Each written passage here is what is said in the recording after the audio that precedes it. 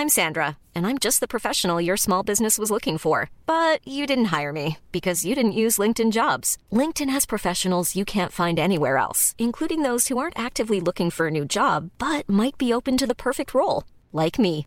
In a given month, over 70% of LinkedIn users don't visit other leading job sites. So if you're not looking on LinkedIn, you'll miss out on great candidates like Sandra. Start hiring professionals like a professional. Post your free job on linkedin.com/people today.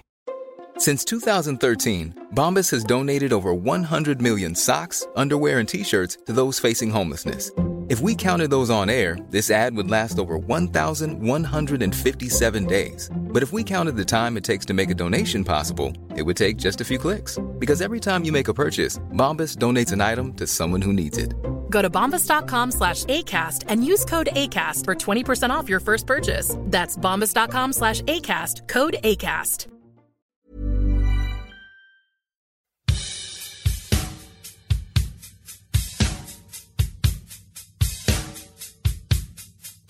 Took this walk to ease my mind, find out what's snowing at me, didn't think to look at me.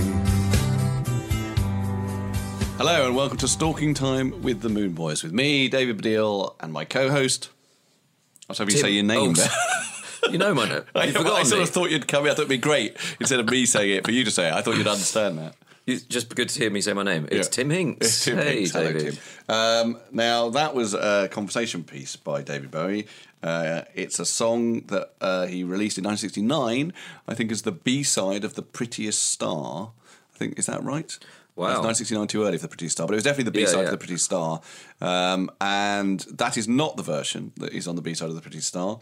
It is the version that he recorded for Toy, his unreleased album for 2001, where he did quite a few of his old obscure songs, Shadow Man and a few others. Let Me Sleep Beside You, I think he did on it. Yeah. It's a really great album, I think, Toy. And the main reason I'm playing it is that we are now... Well, we're not, actually. I'm going to tell you the truth, because we're not. This is going out after Desert Island Discs, but we're recording it before Desert Island Discs, and I need to make that clear to you because we are men of truth, and so and also ultimately, if you want to describe what we are, when all said and done, we're men of truth. We're men of truth. We're Stalking Time. We're Moon Boys, but we're Moon Boys of Truth. But you'll be listening to this after Desert Island Discs has come out, and that, which Tim did guess on the last podcast that we also... Well, I just said it was one of the possibilities, right? Yeah, I don't think you would have guessed it if it's not something I happen to mention to you. This is a great song. It's an unknown, not very well-known Bowie song. Yeah, no, I definitely... I wouldn't have thought of it otherwise. It would never have occurred to me. Yeah. If you had listened to what I say on Desert Island Discs, I chose it for a particular reason. I mean, to some extent, because it's the Bowie song that's in my head right now. I'd got really into it, and when they asked me, I thought that's the song that's in my head right now. But also, it represents a couple of things. I say all this on Desert Island Discs, but hey, no, this is good. One is that I think one of the most extraordinary things about Bowie is that, unlike every other artist of his stature, you can still find amazing and incredible music that you didn't know about, like really late on. Like I didn't know about this until about a year ago. It was the first time I heard it, and that simply would never be the case with any other great artist. And he recorded it quite late, this version, and so this thing of like Bowie somehow still managing to do some great things well past his time of greatness, I think is an amazing thing. It also has a story which I don't know if they would have included. So if they didn't include it on Desert Island Discs, it'd be quite nice. Which is that when he died, me and Dolly, my daughter, who was at the time immensely obsessed with Bowie, and the rest of my family went down to Brixton to see the mural of Bowie that's up there. And on that mural, and it's still there in Brixton, if you go and see it, on a wall next to a big department store. Have you seen it? I have, yeah. Yeah.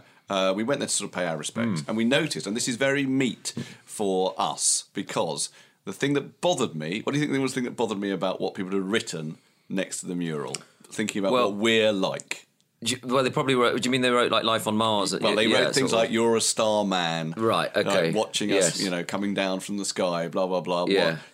Oh, David, Life on Mars must be so amazing. It was. Yeah. Yes. It was like endless references that you would expect. Route 1. Yeah. Sort of quotes from Bowie or whatever. And we talked for quite a long time. me and Dolly, about what we might put up there. And I suggested a line from Conversation Piece, which is partly because it is next to a road, that bit. And when you say I said, hang on, this is the moving bit, right? Which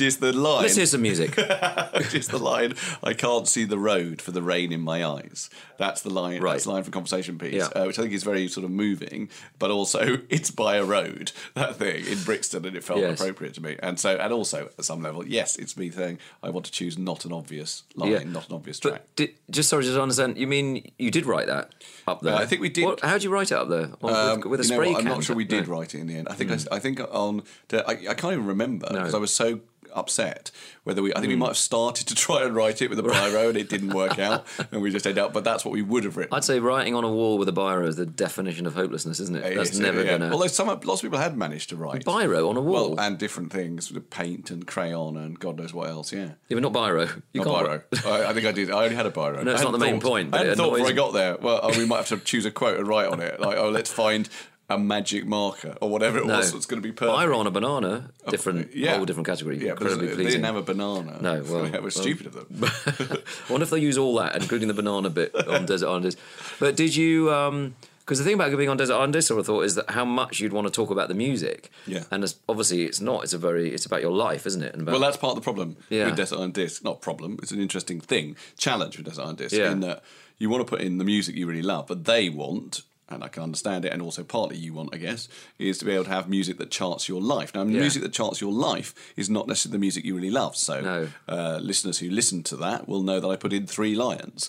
Right now, Three Lions is not a song that although I think it's a brilliant song, it's probably not in my top 20 or even in my top 50 greatest songs of all time. But for me, the moment of Three Lions was one that I felt I wanted, to be able to memorialise, as it were. When I was on that desert island. When I'm on that desert island thinking I'm on my own here, there's not even a monkey that's evolving into a human, I want to be able to think, oh yeah, I had that brilliant thing at Wembley that happened. I'll listen to Three Lions, that'll remind me. So Three Lions was 96, was it? Yeah. Because I remember thinking about Three Lions at the time. It's funny to do an England song, but I remember thinking how amazing that it's really good. Like, it's unusual. It's actually a really, really good song. Yeah. So that was written by Ian Brody. Yeah. Did you write some of it? The lyrics. The lyrics. But did you have any? But did you sort of say, "Oh, could it do a bit?" We had anything musical. Not really. He sent us a demo of him just going da, da, da, da, da. just literally la-ing a melody. Right. That was the melody. Right. And then we wrote all the lyrics, and then there was a little bit of sort of, there would be shenanigans about, okay, we'll have to slightly change it here or whatever to make it fit. But no, it was entirely me and Frank writing the lyrics. Yeah. And the combination, I think, of the thing that we decided to do with that song, which is to make it a vulnerable song, make it a song about losing, really, but sort of hoping that things might be different this time, is what chimed with people. But the music is totally brilliant as well. He went through, I've talked about this before, about Brian Wilson saying that Elton John was tapped into the great source. Yes. But when Elton John played him Daniel and Your Song and melody people are only tapped into the great source, Ian Brody was totally tapped into the great source at that point. I think there's no doubt about it. But one of the other things I was going to say about Desert Let's hear some music. That's what she says, isn't it? Is that the link? Oh, see, that's what she says. On Desert Island, they always say... Well, they do that, and they always say David Baddiel, she says. I can't do a sort of Rubicon. Yes, to remind people who she's talking to. To remind people who she's talking to, yes. Which often people don't do on the radio, and I often there thinking, who the fuck is this when I'm in the car? She's very good, Kirsty, at reminding who you're talking to. And she does say, let's hear some music. Sometimes I think when you're like about to cry, she decides... Really? Oh, I cried about I think at least 3 times. Right. Yeah. But it was a 2-hour record. But anyway, the other thing I want to say is we talked now we can talk openly. What was painful is missing people out. Partly because of that thing of the need to, chart your life as well as just saying this is the music I like. Yeah. So you will know now there's no Joni Mitchell, very painful, no Tom Waits. Just awful, really. But there was another song, which since you don't know, I'm going to ask you, but you might be able to get it quite quickly, which is meaningful for me and you. And actually, it's a subject we should talk about that we haven't talked about. I've been meaning to talk about the whole time we've been doing this podcast. Oh, it's not Bowie. It's not a Bowie song. It's very meaningful for me and you. I think it's the other thing that... Is it a Beatles thing? Apart from... No, listen. Careful. It's the other thing that when we were starting to become friends, bound us together to some extent. What could that be? Even on a budget, quality is non-negotiable. That's why Quince is the place to score high-end essentials at 50 to 80% less than similar brands. Get your hands on buttery soft cashmere sweaters from just $60, Italian leather jackets, and so much more. And the best part about Quince, they exclusively partner with factories committed to safe, ethical, and responsible manufacturing. Elevate your style without the elevated price tag with Quince. Go to quince.com/upgrade for free shipping and 365-day returns. Hiring for your small business? If you're not looking for professionals on LinkedIn, you're looking in the wrong place. That's like looking for your car keys in a fish tank. LinkedIn helps you hire professionals you can't find anywhere else, even those who aren't actively searching for a new job but might be open to the perfect role. In a given month, over 70% of LinkedIn users don't even visit other leading job sites. So start looking in the right place. With LinkedIn, you can hire professionals like a professional. Post your free job on linkedin.com/people today. Hey there, it's Michelle Norris. I'm host of a podcast called Your Mama's Kitchen. When I travel, I'm usually looking for a way to find a taste of home when I'm not at home. And one of the things I love to do when I am at home is entertain. And Airbnb allows me to do that. When I was in California recently, I rented a house that had a great kitchen. And when we were sitting around the table, we were all thinking, we're in someone else's house. Someone could be in all of our homes as well. If you have a home, but you're not always at home, you have an Airbnb. Your home might be worth more than you think. Find out how much at airbnb.com/host. Perhaps you don't know, and that's quite sad. No, that's terrible. It's awful. No, but I do. Obviously, I will know, but I might just need my brain to click into a slightly different way of thinking. Because we talked about a band, you mean? Yeah. Genesis. Yeah, right. Yes. Of course, I put a Genesis. No, but I wouldn't think of that in the sense I was thinking of you a bit when I chose this particular track. So what is it? Okay, so I know what that is. Okay. But I should say that when we did first talk about Genesis, I talked to you about it from the point of view of I've never liked them and I've had a big block with them. So this is why I brought it up. Because I was in the closet for a bit, and then since then I've just been very aggressively out of the closet about being. Let me just play a bit of this song. This is the song. And actually, one reason why I want to play it is that I believe on Desert Artists, because I haven't heard it yet, is they don't play the opening because it's quite a long song, this, and they had to cut it in sort of halfway through the song. But the opening, I think, very, very beautiful. This is called Madman Moon.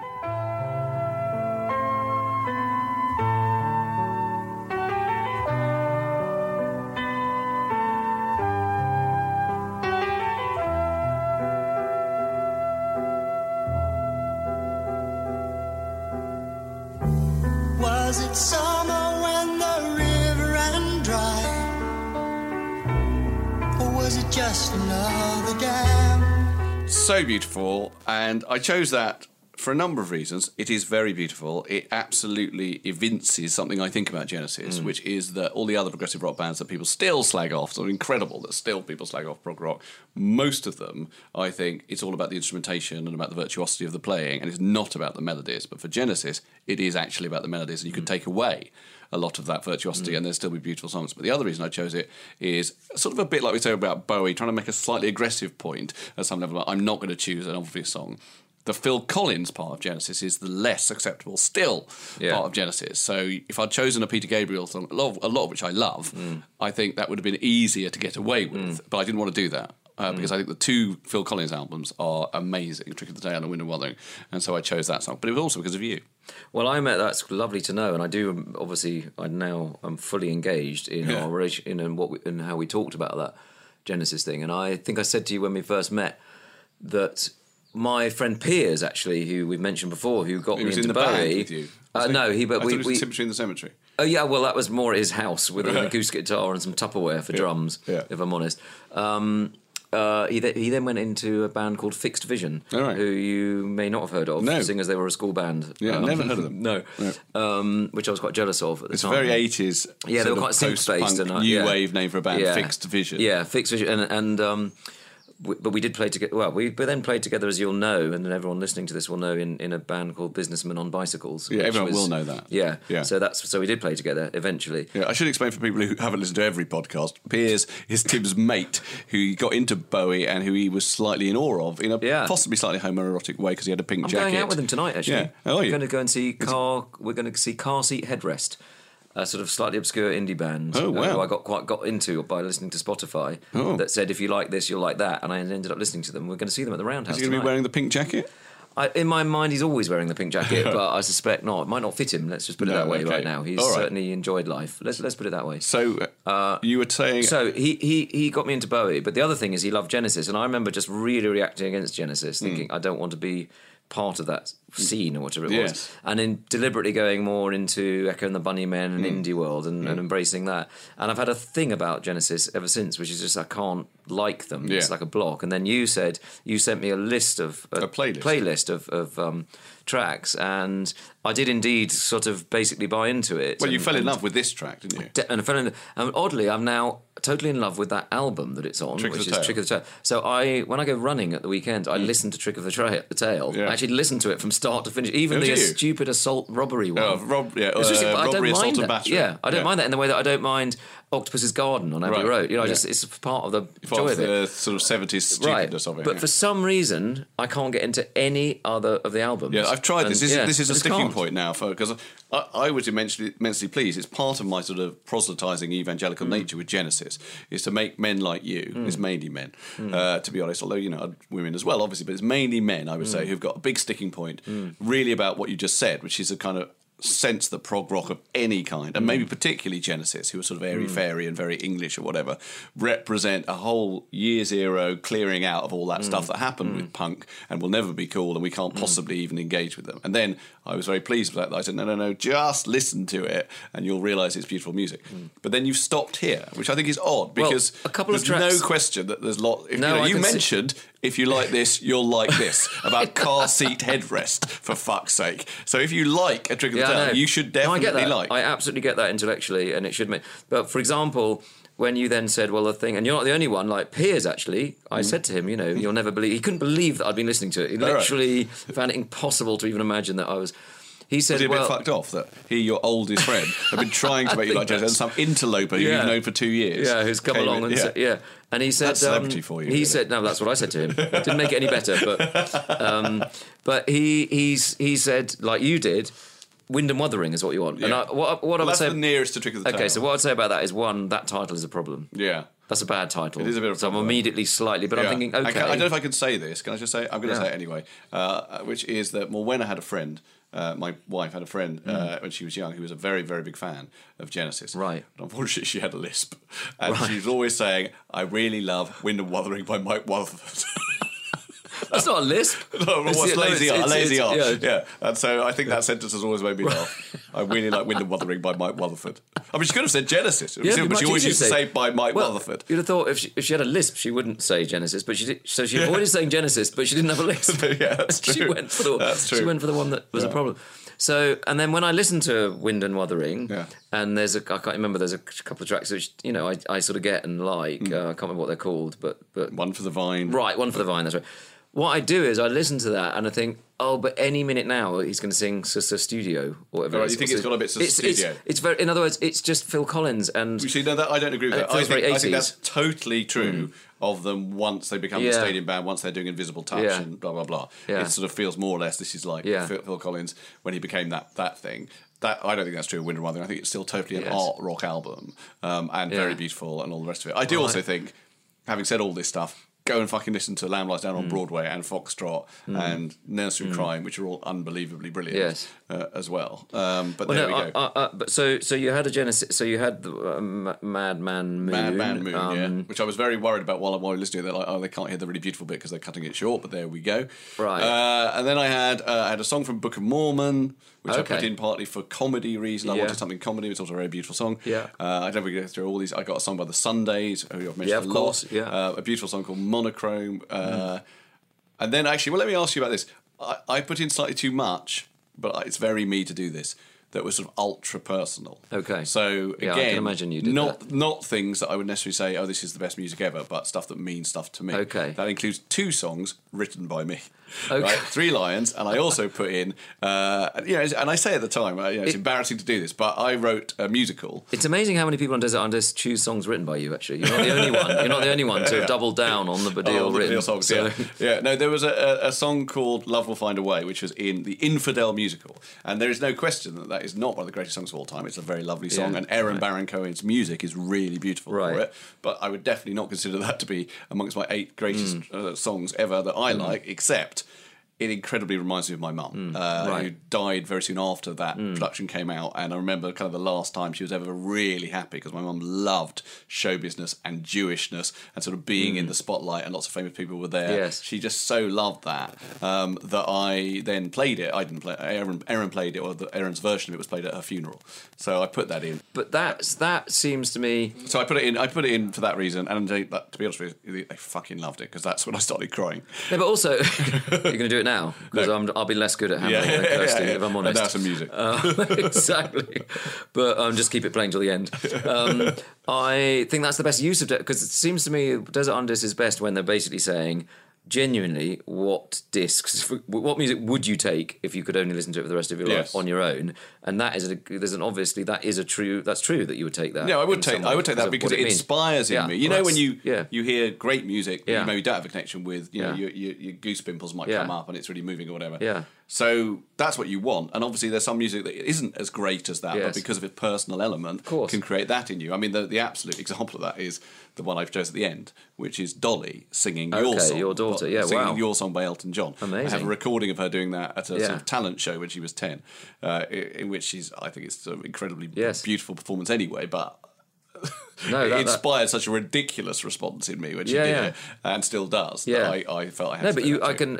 There was a famous Desert Undis who chose. There's a woman, and I can't remember who it was. It feels like it wasn't Aretha Franklin. It was someone who chose tracks only written by themselves. Who was that? Someone did that. I was worried about it being that. That's my worry, is that people will start like, oh my God, he's just... But I remember reading about that, and I actually can't remember who it was, thinking... on the face... Aretha Franklin, would it do that? No, I don't think it was Aretha... to be honest...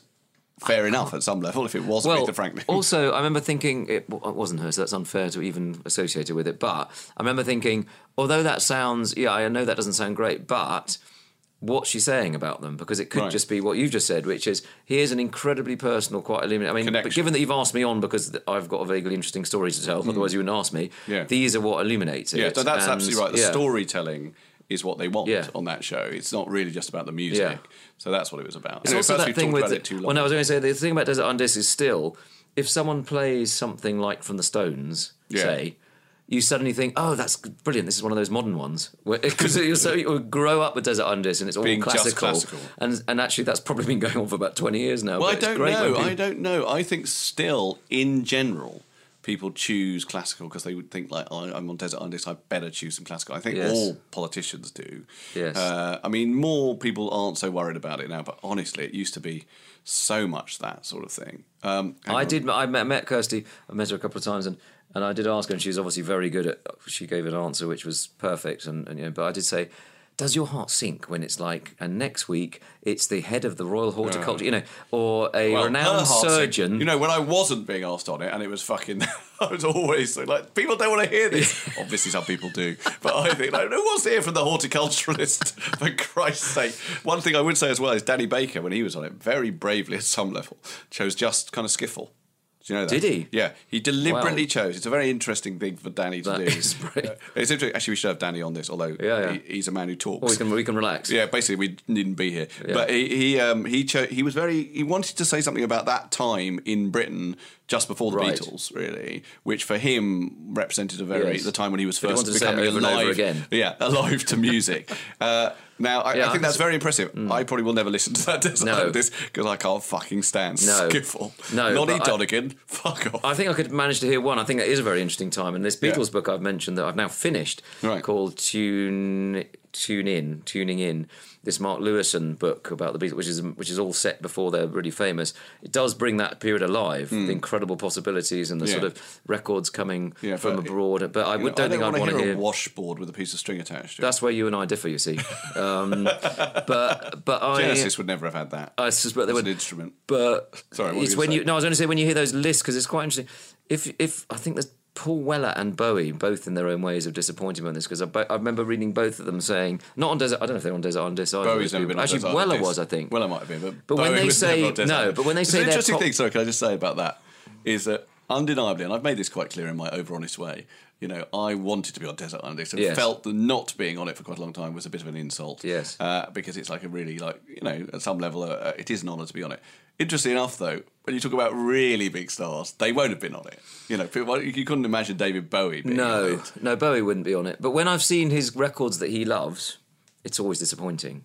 You know, or Weller does the same. Well, it's just quite obscure and I'm wanting him to say, "Here's my favourite Stones track." But it'll be Arcade Fire at best, who I've never really, I haven't excited, or it'll be some sort of jazz trio from New York. You know, sort of thing. Well, in terms of what we do, which is we're not going to choose the obvious Bowie tracks to talk about that we love. He was a bit like that with all music. Yes, exactly. Exactly choosing right. something obscure and difficult. And in fact, some of the stuff he covered, Yeah. particularly on the later albums, I thought, why are you covering that weird song? Yes. You know, that actually, it's quite a good song. That Pablo Picasso song that's on Reality is what I'm thinking of. It's a Jonathan Richman song, I think. Yes. Okay. I know. Yeah. Do you know the one I mean? I do know the one. Yeah. It's what I like about that song. Sorry, I wasn't going to talk about this, but that song, as far as coming out, Pablo Picasso, is basically about how when you're famous, you know, women will like you, get away with anything. Yes.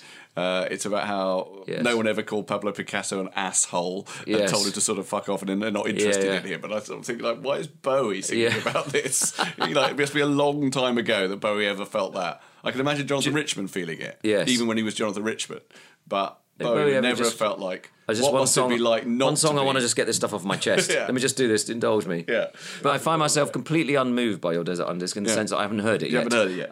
But we're putting this out when I have heard it. But I should have said when I played Mad Mad Moon, or when they played Mad Mad Moon, I should have said that is for Tim Hinks. Oh, that would be amazing. I didn't do that. Because at some level it wasn't. Could you go back in? Is there any way you could pick that up with them and just put it back in? I could ask for a second one. I Sometimes they do two. I don't want to make it awkward. That's really annoying for me. Was sometimes like someone would come on for a second fucking would time. They? Oh yeah, they do that with people they've interviewed very early on, and sometimes they interview them again. Ultimately, completely deflating the premise of the.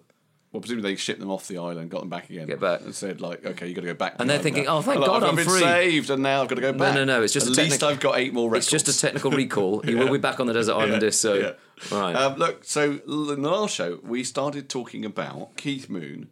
And I pointed out that Keith Moon's song that Bowie was supposed to have sung backing vocals on, although we don't think he did, sounded a bit like a terrible Manhattan Transfer 70s song. And you said it could also have been the opening credits to a sitcom, which indeed it could. And then you provided I think you got another example of that. Yeah, so this is probably less sitcom, but now I think about it, it's more like a 70s, it's more like something like Taxi or something sort of slightly policey. Sort of an American cop show. And I was thinking, is it just that 70s? Is it just that the titles of music from the 70s and 80s just were very contemporary, and so they sounded like music, or was it the other way around? Yeah. Or do we just remember the cool ones? But I think this is Aladdin Sane live, the track Aladdin Sane live from the Who Can I Be Now compilation, which is sort of basically 1974 to 1976. And Aladdin Sane, as you know, very sort of ethereal, kind of interesting track, but it's got lots of sort of clown noises as well, slightly odd little comedy effects.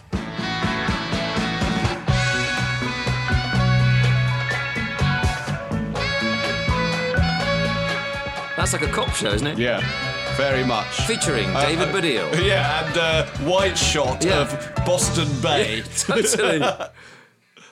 Tim Hinks and David Baddiel in Boston Blue, isn't it? I'm going to play you what I always thought of as the archetypal one of that. Now, I don't know, because actually it was a sitcom, and I don't know if it'll be exactly like that, but do you remember Barney Miller?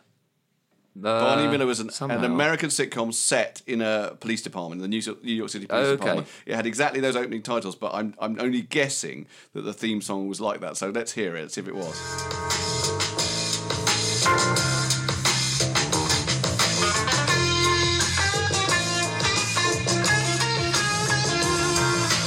Yeah, it's quite like it. It's very similar. Yeah, it's similar. I tell you what Barney was the king of, by the way. It was a sitcom. Yeah. It was a sitcom, even though it was a police show. Is that if some crazy guy in the police office was doing some crazy thing, like he'd come in and there was like the big fat guy and he's got a dustbin on his head, right? Barney was the Yes. king of walking out and then turning round slowly and looking back at him. Yeah, yeah. That must happen 17 times an episode in Barney. Yeah, really. It was really so great. it's like Columbo, but a bit more comedy. A bit more comedy, a bit more deadpan, long look back, yeah. like, what the Yeah. heck? Wow. What are they doing now? That was absolutely I don't recall great. that. Well, on that note, Yeah. could you play me again Oh. something that you played me and Robert Popper a couple of weeks ago? Because I've got a point to make about that and a TV show that I think is like it, which is you played me the saxophone on Moonage Daydream on the live version. Yeah. Now, I have a big issue with Yeah, this. I know you do. And I'm going to still reiterate that issue, which is it is on Moonage Daydream, this music.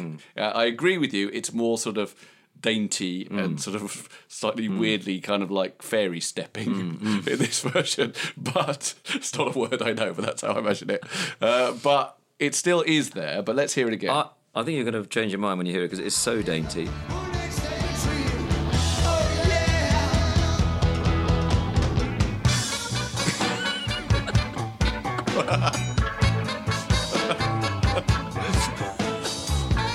It really makes you want to dance in a stupid way, doesn't it? That's undoubtedly what Bowie was doing.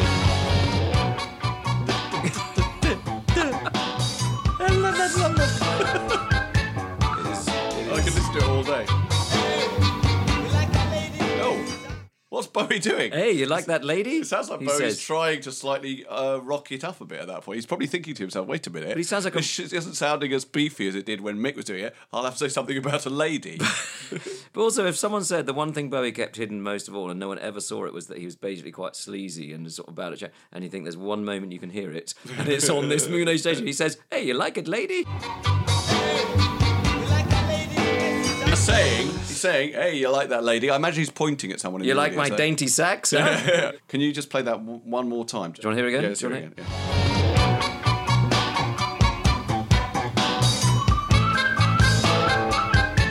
Okay, so if the Aladdin Sane you played me just before sounds a bit like a cop show, and you know you've got the opening shot of Boston Bay and maybe some people with guns running through streets while cardboard boxes fall over on them. Yeah. Yeah, I think this sounds more like this kind of show that does.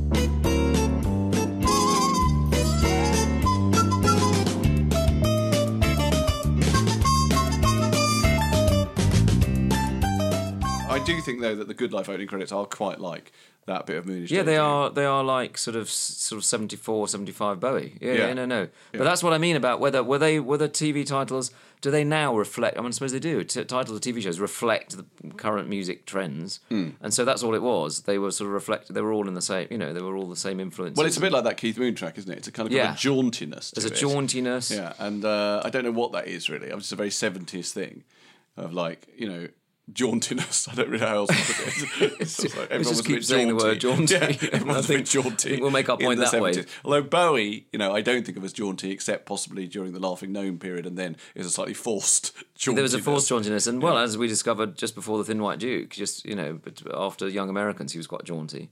But I know that you got concerned, and Robert Popper, our guest, was concerned that sax break on Minute, although quite jaunty and was ultimately just a representation of the original. Yes. I think all I was going to say was, Should we play that? I mean, it's a complicated thing to do because I don't want to take away from a very great comedy moment that you've created. No, but by I can pointing out- salvage it. Well, because you talked about you're waiting for Mick Ronson's guitar solo, Yeah. right? And I remember very clearly Mick Ronson's guitar solo. Yeah. On that. And so I had that in my head. And then when I first Yeah. heard, right, I thought that is funny. That is Yeah. bathos. But then I remember, no, actually, that's not the bit of music this corresponds to. Yeah. The bit this corresponds to is Yeah. this. Dainty or not? A bit dainty, Definitely dainty-esque, but it's not as dainty. It's not saxophone. isn't it? No, it's What is like it? flute. Is it flute? It's like, is it not or it's probably a saxophone? synthesizer, but it's sort of. It's not a saxophone. No, it's not sax. That's sax. Well, Under it. That's sax. Yeah, but it's like low. What's that? Yeah, low low tenor sax. or whatever it's called. Right, this is the bit I thought you meant. Right. When you were talking about Yeah. Mick's great guitar. Yeah. And it is great. Let's just hear it.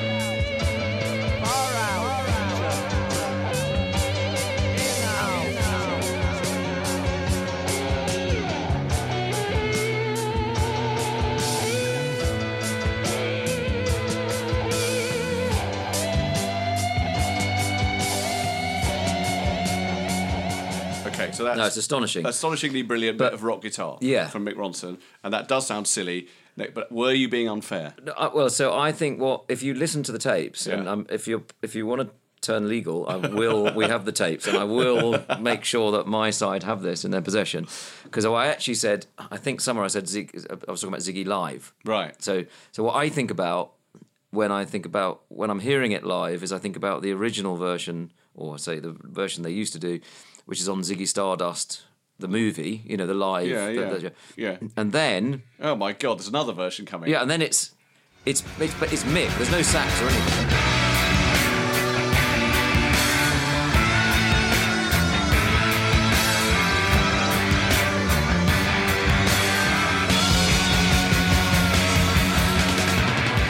I see what's happened here. Yes, that's what I was thinking on of. that version, which I haven't heard before, and which sounds amazing. Yeah, it's on the main. It's on the Ziggy. Well, it's on. I've seen it. But the version I know is from the album. Yeah. So I don't know that version that well. Actually, the energy of it sounds fantastic. It's amazing. But to be honest with you, because clearly they're live and they don't have a brass and a woodwind and whatever we thought it was flute section. They just it's just the bass, just Trevor Boulder playing the bass, and Mick's just already soloing. He's already So there is no. More's the pity. More's the pity. Yeah. So that's where that confusion has arisen. I'm prepared to let you off. So I was reading, and I can't remember where I saw this, but there was a Bowie interview, and he's in the 80s and getting annoyed about people talking about the 70s as he did.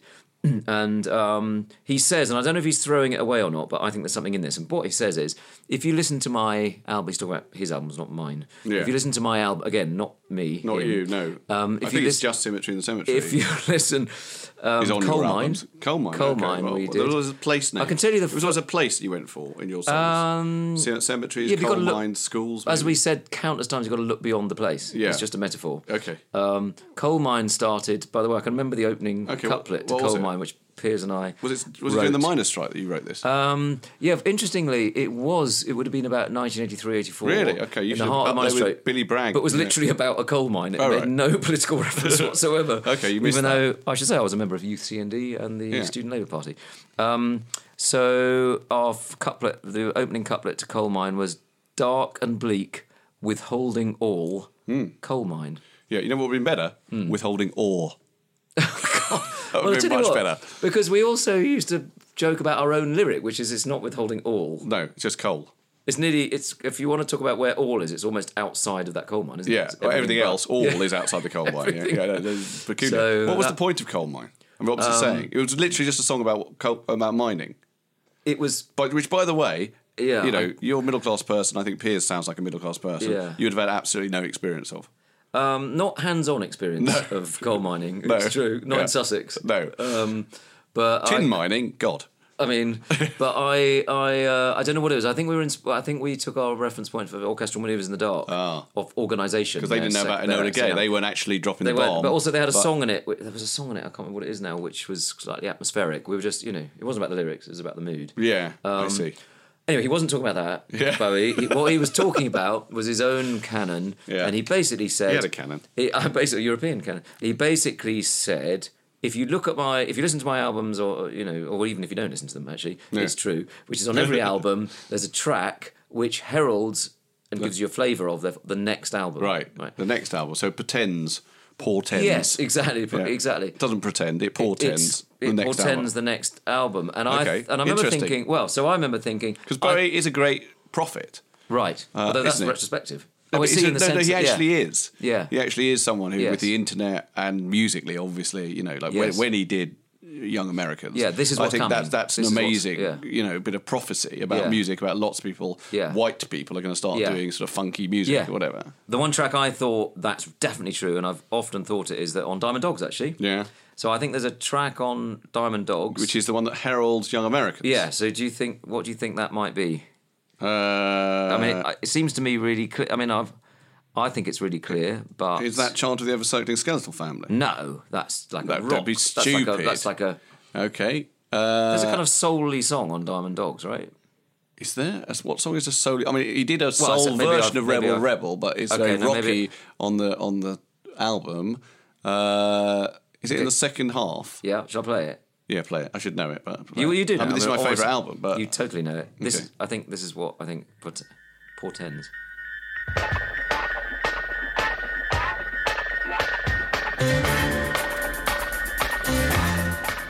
Yes, you're right. And I've often thought, well, that's quite a young American. It's not exactly, 'cause it's still quite rocky. And also, what's odd about it is that he's recording this in 1975, and it portends actually 1984.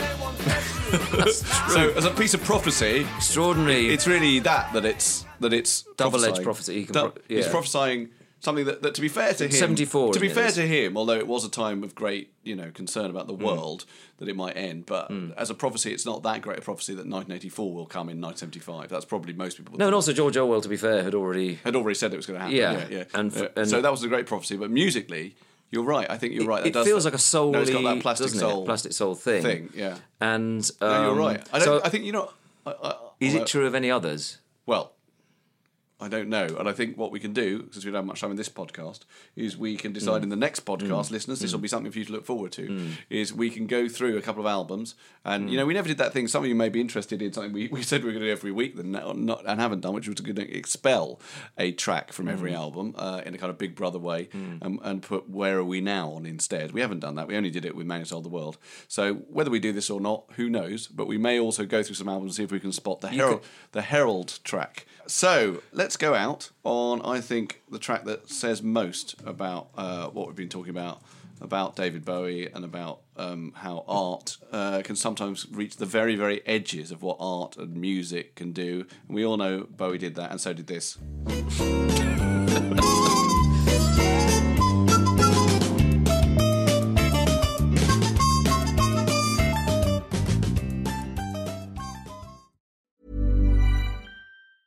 Planning for your next trip?